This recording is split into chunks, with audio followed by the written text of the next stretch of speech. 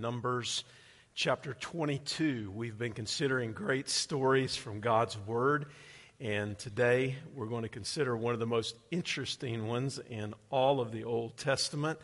And if you'll make your way there, we're going to look at parts of chapters 22 through 24, so you'll want to keep your Bibles open. What I plan to do is tell the story of what's taking place here, and then circle back and share with you some life principles that we can learn from this theme. God's Word is the final word. When we think about someone getting the last word in, we don't always think about it in a positive sense. We think about an argument or a disagreement or someone making a definitive statement, and it means if they got the last word in, that they likely won the argument or they made the final decision. I used to say to my children, in not the most spiritual manner when I was at the end of my patience, I've said what I'm going to say. And they knew very well that when I said, I've said what I'm going to say, that was it. I had won the discussion, and I had the last word. This section of Scripture that we are considering today will remind us that God always has the final word. And God having the final word is a good thing for us because He's trustworthy. We know that He has our best interest in mind. He loves us, and because His word is the final word, it's always a good word. The book of Numbers in the Bible begins with the Israelites on Mount Sinai after the giving of the law of God. They arranged themselves in somewhat of a military formation and began to move toward the Promised Land. And they made their way from Mount Sinai to a place called Kadesh Barnea. And 12 men, one from each of the tribes, were sent into the Promised Land as spies. They all came back with the same report, essentially. Yes, it is a land that is rich. It is something that would be desirable. But 10 of those spies said the enemy there is too great. The people there are like giants in our sight. And only 2 of those spies, Joshua and Caleb, came back with a faith report that would have led the people to move forward. Now, you remember what happened. The Israelites, as a result of not having faith, went with the 10. They went with the majority at that time, which was wrong. And as a result of that, they were judged by God, and they were left to wander in the wilderness for some 40 years because of their disobedience and their lack of faith in God. The generation who would take the Promised Land came further into the wilderness in a place called the Wilderness of Zin. There was no water there, so as had been their pattern, they began to complain. God understood that they needed water, so He told their leader, Moses, to speak to this particular rock, and out of that rock would come water to supply their needs. Moses, in frustration with the people, instead strikes the rock twice with a rod in disobedience to God. And that simple act of disobedience also brought consequences to Moses' life. He was forbidden to enter into the Promised Land. He would only be able to look over into the Promised Land and to see it from the mountaintop. In the midst of all of this, Aaron, Moses' brother, also died. The final section of Numbers deals with the second generation of the Israelites, the generation that was preparing to go into the Promised Land. The final chapters describe their approach to the Promised Land, and in it, we find the account of this man named Balaam, who is the subject of this message this morning. Balaam is a rather intriguing man, an intriguing personality. He was what was known as a diviner or a practitioner of sorcery.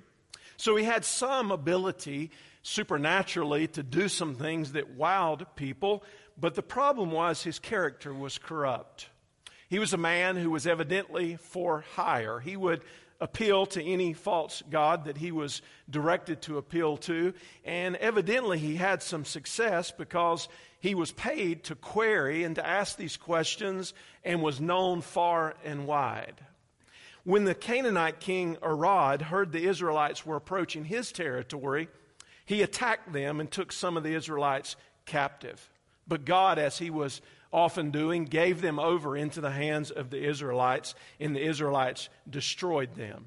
So they made their way to this place called Edom, and it was there at Edom that because of their disobedience to God that he sent fiery serpents in their midst. That was the last story that we considered, and we saw how Jesus in the New Testament compares himself to that bronze pole that was lifted up in the wilderness, because when the people looked at that bronze pole that had the image of the snake on it, then they would be rescued and their lives would be spared.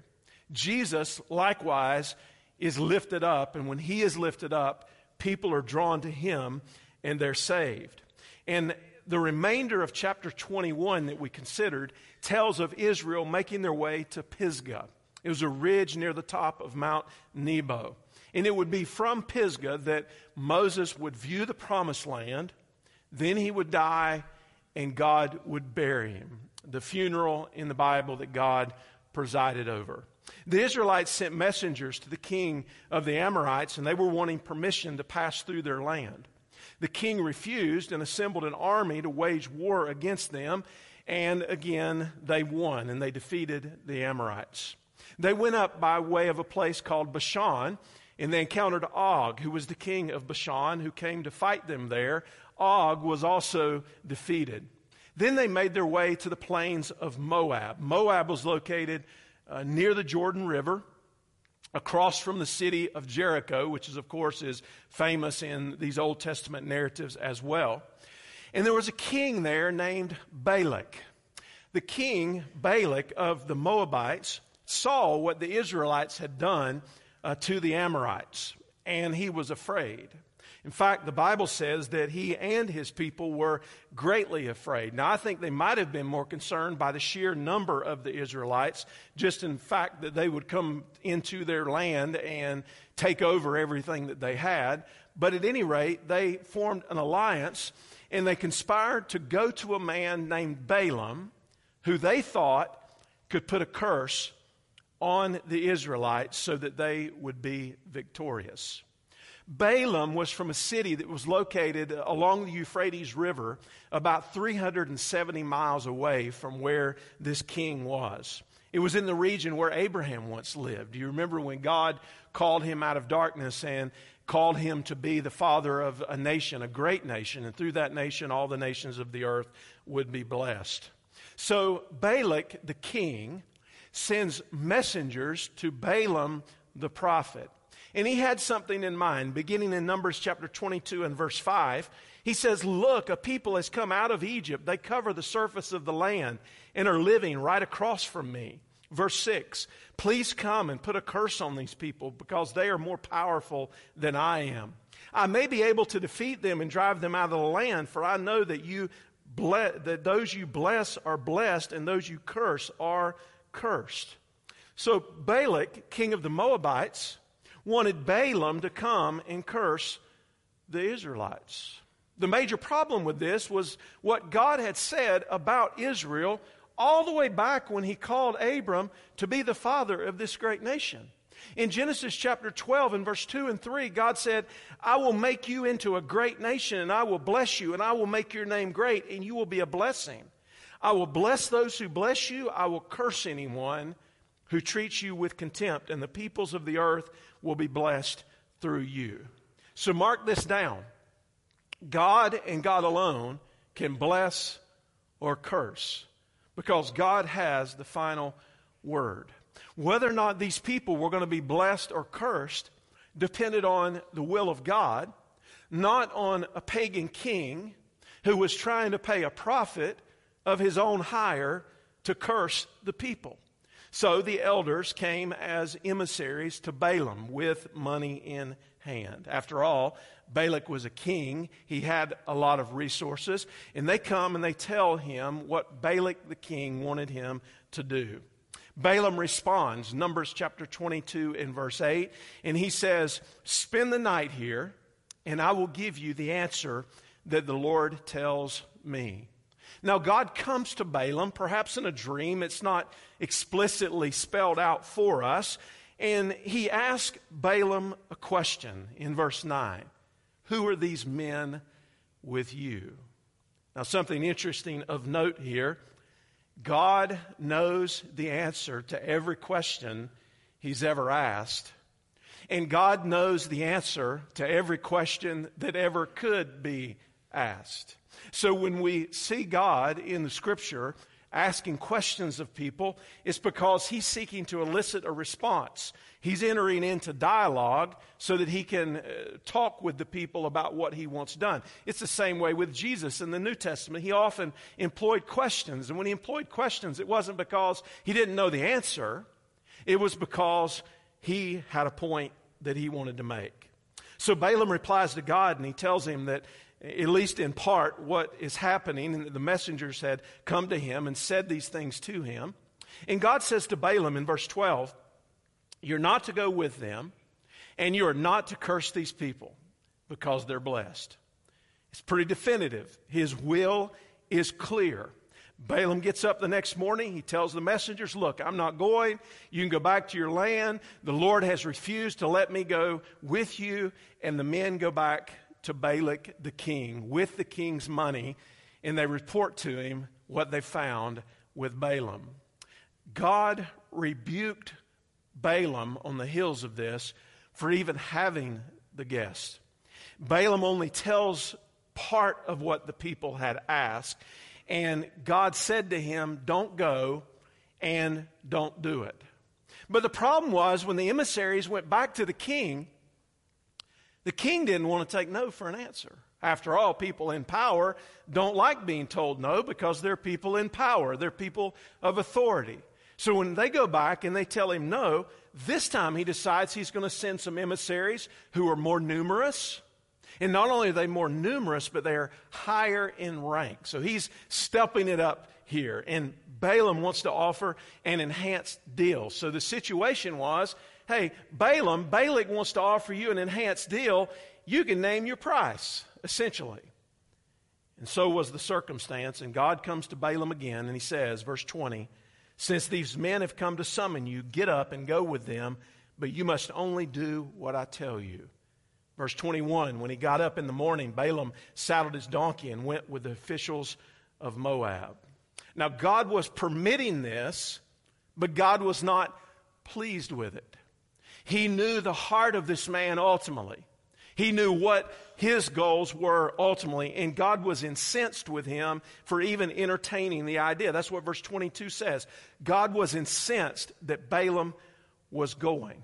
So these high officials who come for Balaam probably had a posse traveling along with them. I don't know about you, but in the children's Bible story, I always envision that it's just Balaam and the donkey and the angel of the Lord that we'll get to here in just a moment. I'm envisioning this personal event that's happening. But in fact, it's really a caravan that's going along when they finally leave. And this was a big traveling event. But note this. By choosing to go with these emissaries, Balaam positioned himself directly against God. And I want you to notice what happens here in the second part of verse 22. The Bible says, the angel of the Lord stood his stand on the path to oppose him. The angel of the Lord appears numerous times in the Bible. And there has been speculation about who the angel of the Lord is. Some would say that it's a theophany, a pre-incarnate presentation, or a Christophany, a pre-incarnate appearance of Jesus himself. But at any rate, what we know about this angel of the Lord, this powerful being, is that he came to represent God. He was speaking for God on God's behalf. And it says in verse 22, Balaam was riding his donkey and his two servants were with him. And when the donkey saw the angel of the Lord standing on the path with a sword drawn in his hand, she turned off the path and went into the field. So Balaam hit her to return her to the path. Balaam didn't see the angel of the Lord, but the donkey saw him. Verse 24, then the angel of the Lord stood in a narrow passage between the vineyards with a stone wall on either side.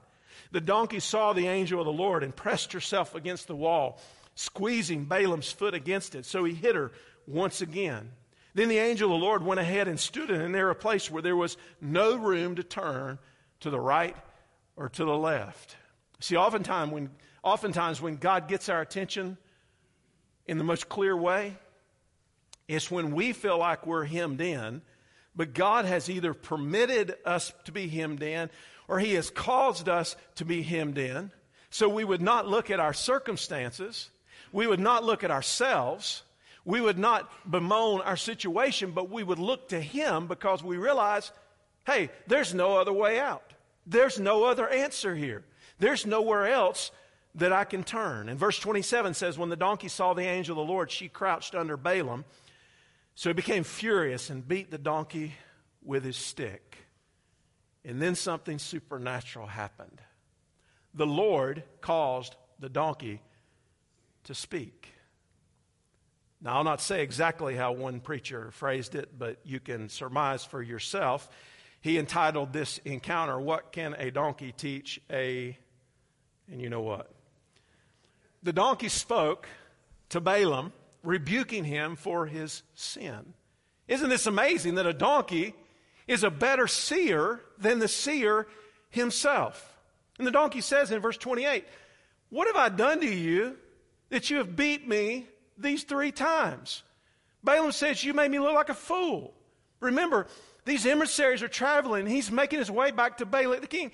He said, you made me look like a fool, and if I had a sword, I'd just kill you right now. And the donkey says in verse 30, am I not the donkey you've ridden all your life until today? Have I ever treated you this way before? And everybody said, aw. I mean, can't you feel the emotion of the deal? It even says that it was a female donkey. So she's speaking to him and says, why are you doing this to me? Have I ever done anything like this to you? And Balaam simply answers in verse 30, no. And then in verse 31, the Lord opened Balaam's eyes. He saw the angel of the Lord standing in the path with a drawn sword in his hand. And Balaam knelt low and he worshiped on his face. And the angel of the Lord asked the same question the donkey asked in verse 32. Why have you beaten your donkey these 3 times? Look, I came to oppose you because I consider what you're doing to be evil. The donkey saw me and turned away from me these 3 times. If she had not turned away from me, I would have killed you by now and I would have let her live. See, God in the midst of this is still showing mercy to this man who deserved no mercy. We don't deserve mercy either. He hems him in, and had it not been for God supernaturally causing the animal to speak, Balaam would have already been killed by the angel of the Lord. So he replies in verse 34, I have sinned, for I did not know that you were standing in the path to confront me. And now, if it is evil in your sight, I will go back. And the angel of the Lord said, and go with the men, but you are to say only what I tell you. You see a theme that is rising through here?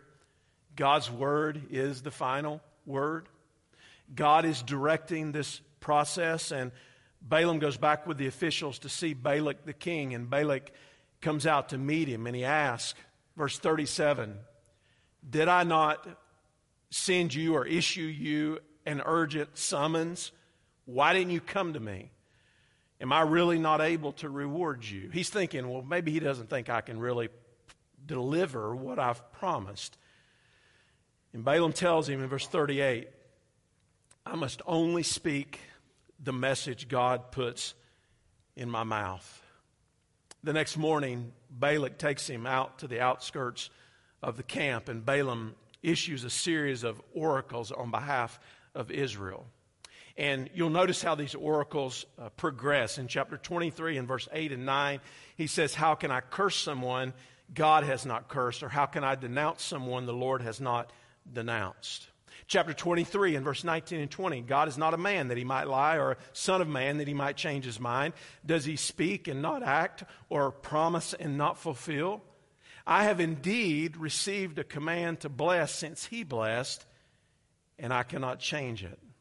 Then chapter 24 in verse 9, Those who bless you will be blessed, and those who curse you will be cursed. Verse 13, if Balak were to give me his house full of silver and gold, I could not go against the Lord's command to do anything good or bad of my own will. I will say whatever the Lord says. And then chapter 24 and verse 18, Israel will be triumphant. Verse 23, who can live when God does this, when God brings the victory? A word of caution at this point in our story. Balaam sounds like he's on the right track. But later we find out in the story that he would do what he needed to do to get his reward from Balak. Rather than directly speaking against the Israelites, he advised the Moabites on how they could entice the people of Israel with prostitutes and idolatry. He couldn't figure out how to curse them, so instead he comes up with a plan for them to curse themselves. Balak, in fact, followed Balaam's advice, and Israel fell into this worship pattern of false gods and committed sin with the foreign women. And the Bible says that as a result of that, God plagued them and 24,000 died. Now we'll get to the end of Balaam here in just a moment. But here's an interesting tie-in. I told you as we started through these Old Testament narratives in this unique sermon series that there's a direct tie-in with the New Testament, right? You can't really read the New Testament without understanding the Old Testament and vice versa. They go together. There is one united theme that God gives from the beginning to the end. Well, it just so happens that Balaam is referenced several times in the New Testament. Peter compared false teachers to Balaam, 2 Peter chapter 2 and verse 15. And he said these false teachers loved the wages of wickedness. Jude said something similar, and he associated Balaam with the selling of one's own soul for financial gain in verse 11.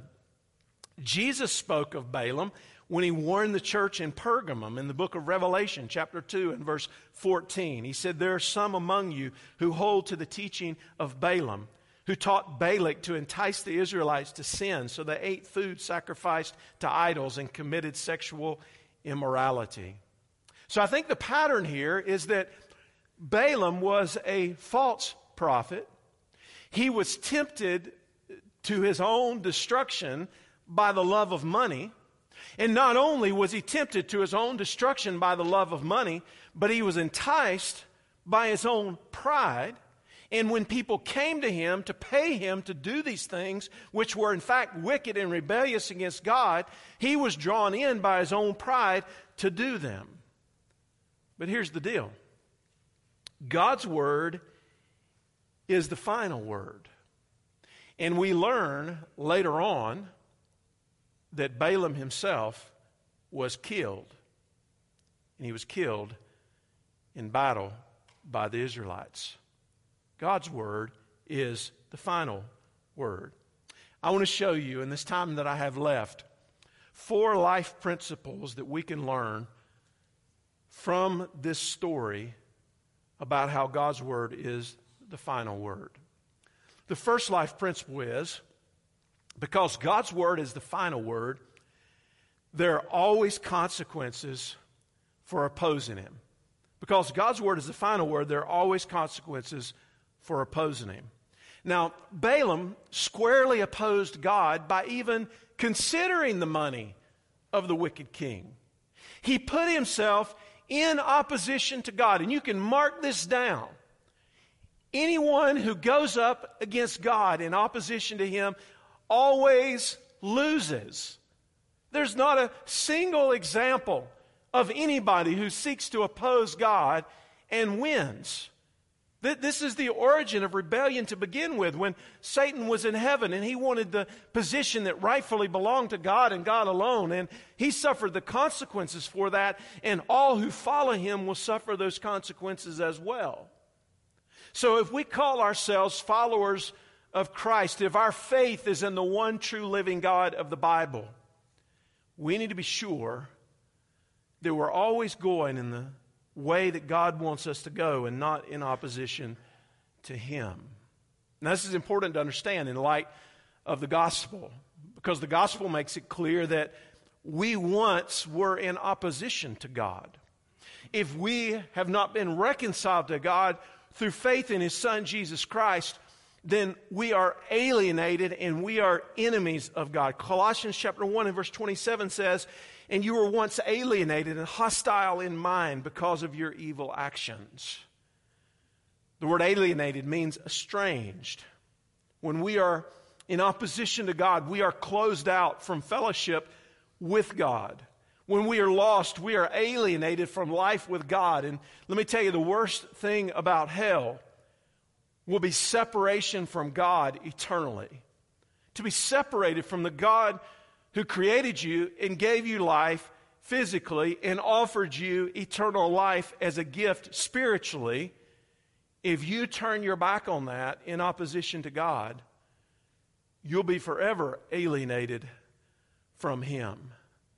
We're enemies of God. What does it mean to be an enemy? It means to have an attitude of rebellion and persistent opposition, to be enemies in our minds and also enemies in our behavior. And that's how sin works. It starts in our minds, and then it works its way out into our lives. Friend, be sure that you're not in opposition to God. The second life principle is because God's Word is the final word, obeying Him includes not only knowing, but doing. You see, Balaam knew what he was supposed to do. And for a while, he did it. But you better note here that partial obedience is complete disobedience. It's not enough just to go part way with God or to obey the parts that are convenient or for the moment to keep ourselves in good standing. It's a heart that is reconciled to God that desires to do the right thing from the beginning to the end. And Balaam was in the wrong position here. He knew what was right, but he didn't ultimately do what was right. I'm reminded of the account of Jesus with His disciples on the night that He was betrayed, and as He had His eyes fixed firmly on the cross in John chapter 13 after the Passover meal. Jesus got up from the table and He put a towel around His waist and He began to wash the feet of His disciples. Now, in doing so, He was symbolizing the fact that His death would be an act of service, that He had come to serve, not to be served. He'd come to give His life as a ransom for many. But in that moment, He was teaching them even further, because John 13 in verse 16, He says, "No servant is greater than his master, nor is a messenger greater than the one who sent him." And then He says this in verse 17, "If you know these things, happy are you if you do them." The word happy is the word blessed. So I'd say to you today that obedience is the evidence of knowledge. Obedience is the reflection that we've gotten it in our heads and we've received it in our hearts, and now we want to live it out in our lives. There's a direct correlation between knowledge and obedience. There are a lot of people who know what the right thing is, but they refuse to do it because of their own selfishness, and partial obedience is complete disobedience. We need to know it, and we need to do it. When the Lord speaks, we need to listen, and we need to say, "Yes, Lord, we want to do what You've called us to do." The third life principle is this: because God's Word is the final word, we should never use Him to get what we want. Because God's Word is the final word, we should never use Him to get what we want. Now, I think what was happening here, and you've got to watch closely to see this, is that in the first part, Balaam does what God told him to do. But I think this prophet for hire was moving toward the blessing, what he saw as the immediate payoff, relief from his circumstance, sparing of his life, to be in good standing with God, he moves toward what he thinks is the blessing rather than moving toward God himself. You see, that's a great temptation for all of us. In fact, sometimes that's how the Christian faith is presented. It's like, well, look at all these things that God will do for you. And it becomes this man-centered gospel. And a man-centered gospel easily flows in to a prosperity gospel mindset. And a man-centered gospel that flows into a prosperity gospel mindset is no gospel at all. Because the true gospel is about faith in Christ and Christ alone. And believing that what God says is true. Oh, Balaam was afraid of the consequences. And he had no real ultimate intention in honoring God. I think we sometimes are guilty of doing the same thing. We seek God only when we want something. We seek God sometimes only to fix our problems. We're drawn toward God only in the moment because we think that we're going to get a blessing for it. Oh, well, I'll give a good offering, or I'll do that, or I'll sign up for this, or I'll say that because I certainly want to be in good standing with God. Not having a heart for God himself. In some ways that we try to use God are obvious. In other ways, they're not so obvious. In Mark's gospel, Mark tells the early days of Jesus' ministry around Capernaum. And Jesus was healing people. He was casting out demons, and word spread, and man, people came in droves to get close to Jesus. Jesus was compassionate, of course, but without doubt, there were many people who were coming for what they could get. They saw Jesus as a means to an end, and they didn't understand the root cause of their suffering, which was living in a sin-fallen world and needing to be reconciled to God. You see, in all the healings of Jesus, he's seeking to point them to a greater healing. He's seeking to point them to a spiritual healing. He's seeking to point them to a life of faith. In the book of Acts, the 7 sons of Sceva saw the manifestation of the power of God in the ministry of the Apostle Paul, performing extraordinary miracles.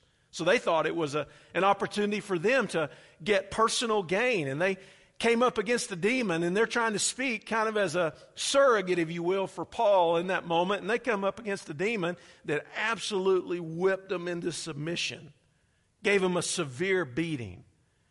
And the Bible says as a result of what happened on the heels of that, everyone feared the Lord. Friend, be careful about using God to get what you want, rather than serving God and loving God for who he is.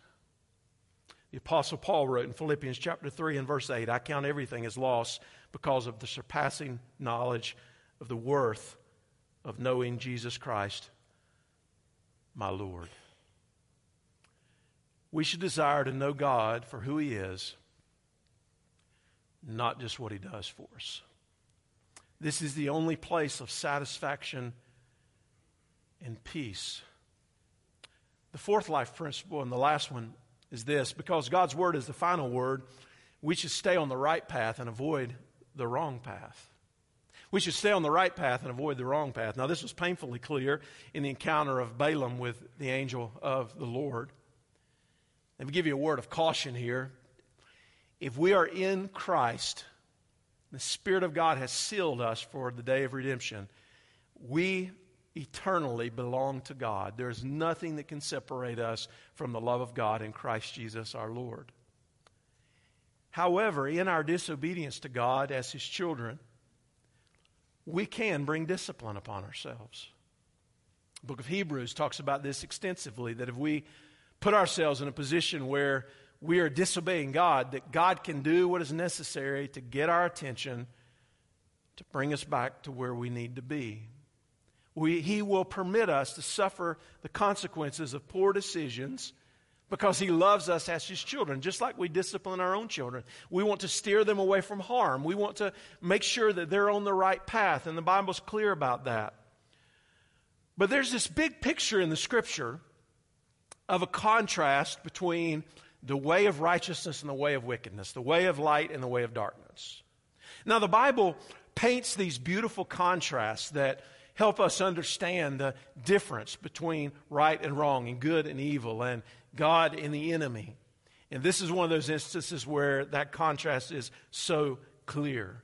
In the book of Proverbs, in chapter 4 and verse 14 and 15, it says, "Don't set a foot on the path of the wicked. Don't proceed in the way of the evil ones. Avoid it. Don't travel on it. Turn away from it and pass by." And then verse 18 in Proverbs 4 says, "The path of the righteous is like the light of dawn, shining brighter and brighter until midday." Now, you might be able to think of the passage in the New Testament, which would be along these same lines. Matthew chapter 7, the broad and the narrow way. Beginning of verse 13, "Enter through the narrow gate," Jesus said, "for the gate is wide and the road broad that leads to destruction, and there are many who go through it. How narrow is the gate and how difficult the road that leads to life, and few find it." So there's two ways. There's the way of righteousness and there's the way of wickedness. There's the way of light and there's the way of darkness. There's the broad road and there's the narrow road. And there's only one right way to walk, and that's on the righteous path. But here's the blessing. The righteous path, the narrow path, the path of light, leads to life with God forever. And that's God's intention for us to begin with, is that we would be with Him forever. That He would direct us and guide us in this life, that we would have His presence, we would experience communion with Him, we would know what true love is. And to be able to experience that in eternity with God forever and forever.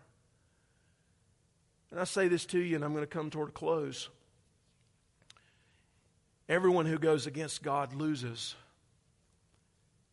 And everyone who goes with God wins. You see, Balaam enticed the foreign women to go out to the Israelites and offer themselves to the men of Israel who would commit idolatry and sexual immorality. Numbers 31 and verse 16 says, "Look, these women caused the children of Israel," listen to this, "through the counsel of Balaam to trespass against the Lord in the incident of Peor. And there was a plague among the congregation of the Lord." Joshua chapter 13 and verse 22 puts it this way, "Balaam also, the one who practiced divination, was killed with the sword by the people of Israel among the rest of their slain."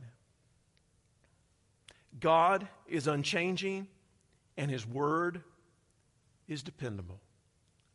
Build your life on the word. Don't build your life on the world. God's word is the last word, and God's word is a good word. And it's for us if our faith is in Him. Let's bow our heads together just for a moment as we come toward a close of the service. What path is your life on? Are you truly directed by the Word of God toward life and life eternal? If not, today would be a good day to get on the right path. God's word is the final word, and that word unto you is that if you will confess with your mouth that Jesus is Lord and believe in your heart that God raised Him from the dead, you will be saved. That's the hope of the gospel. Christians, followers of Jesus, are you on the right path? Or are you headed down a road that looks like obedience, but it's only partial obedience, meaning that it is complete disobedience? God has a word for you. This is the way. Walk in it, and you'll be blessed. Father, thank you for your grace to us.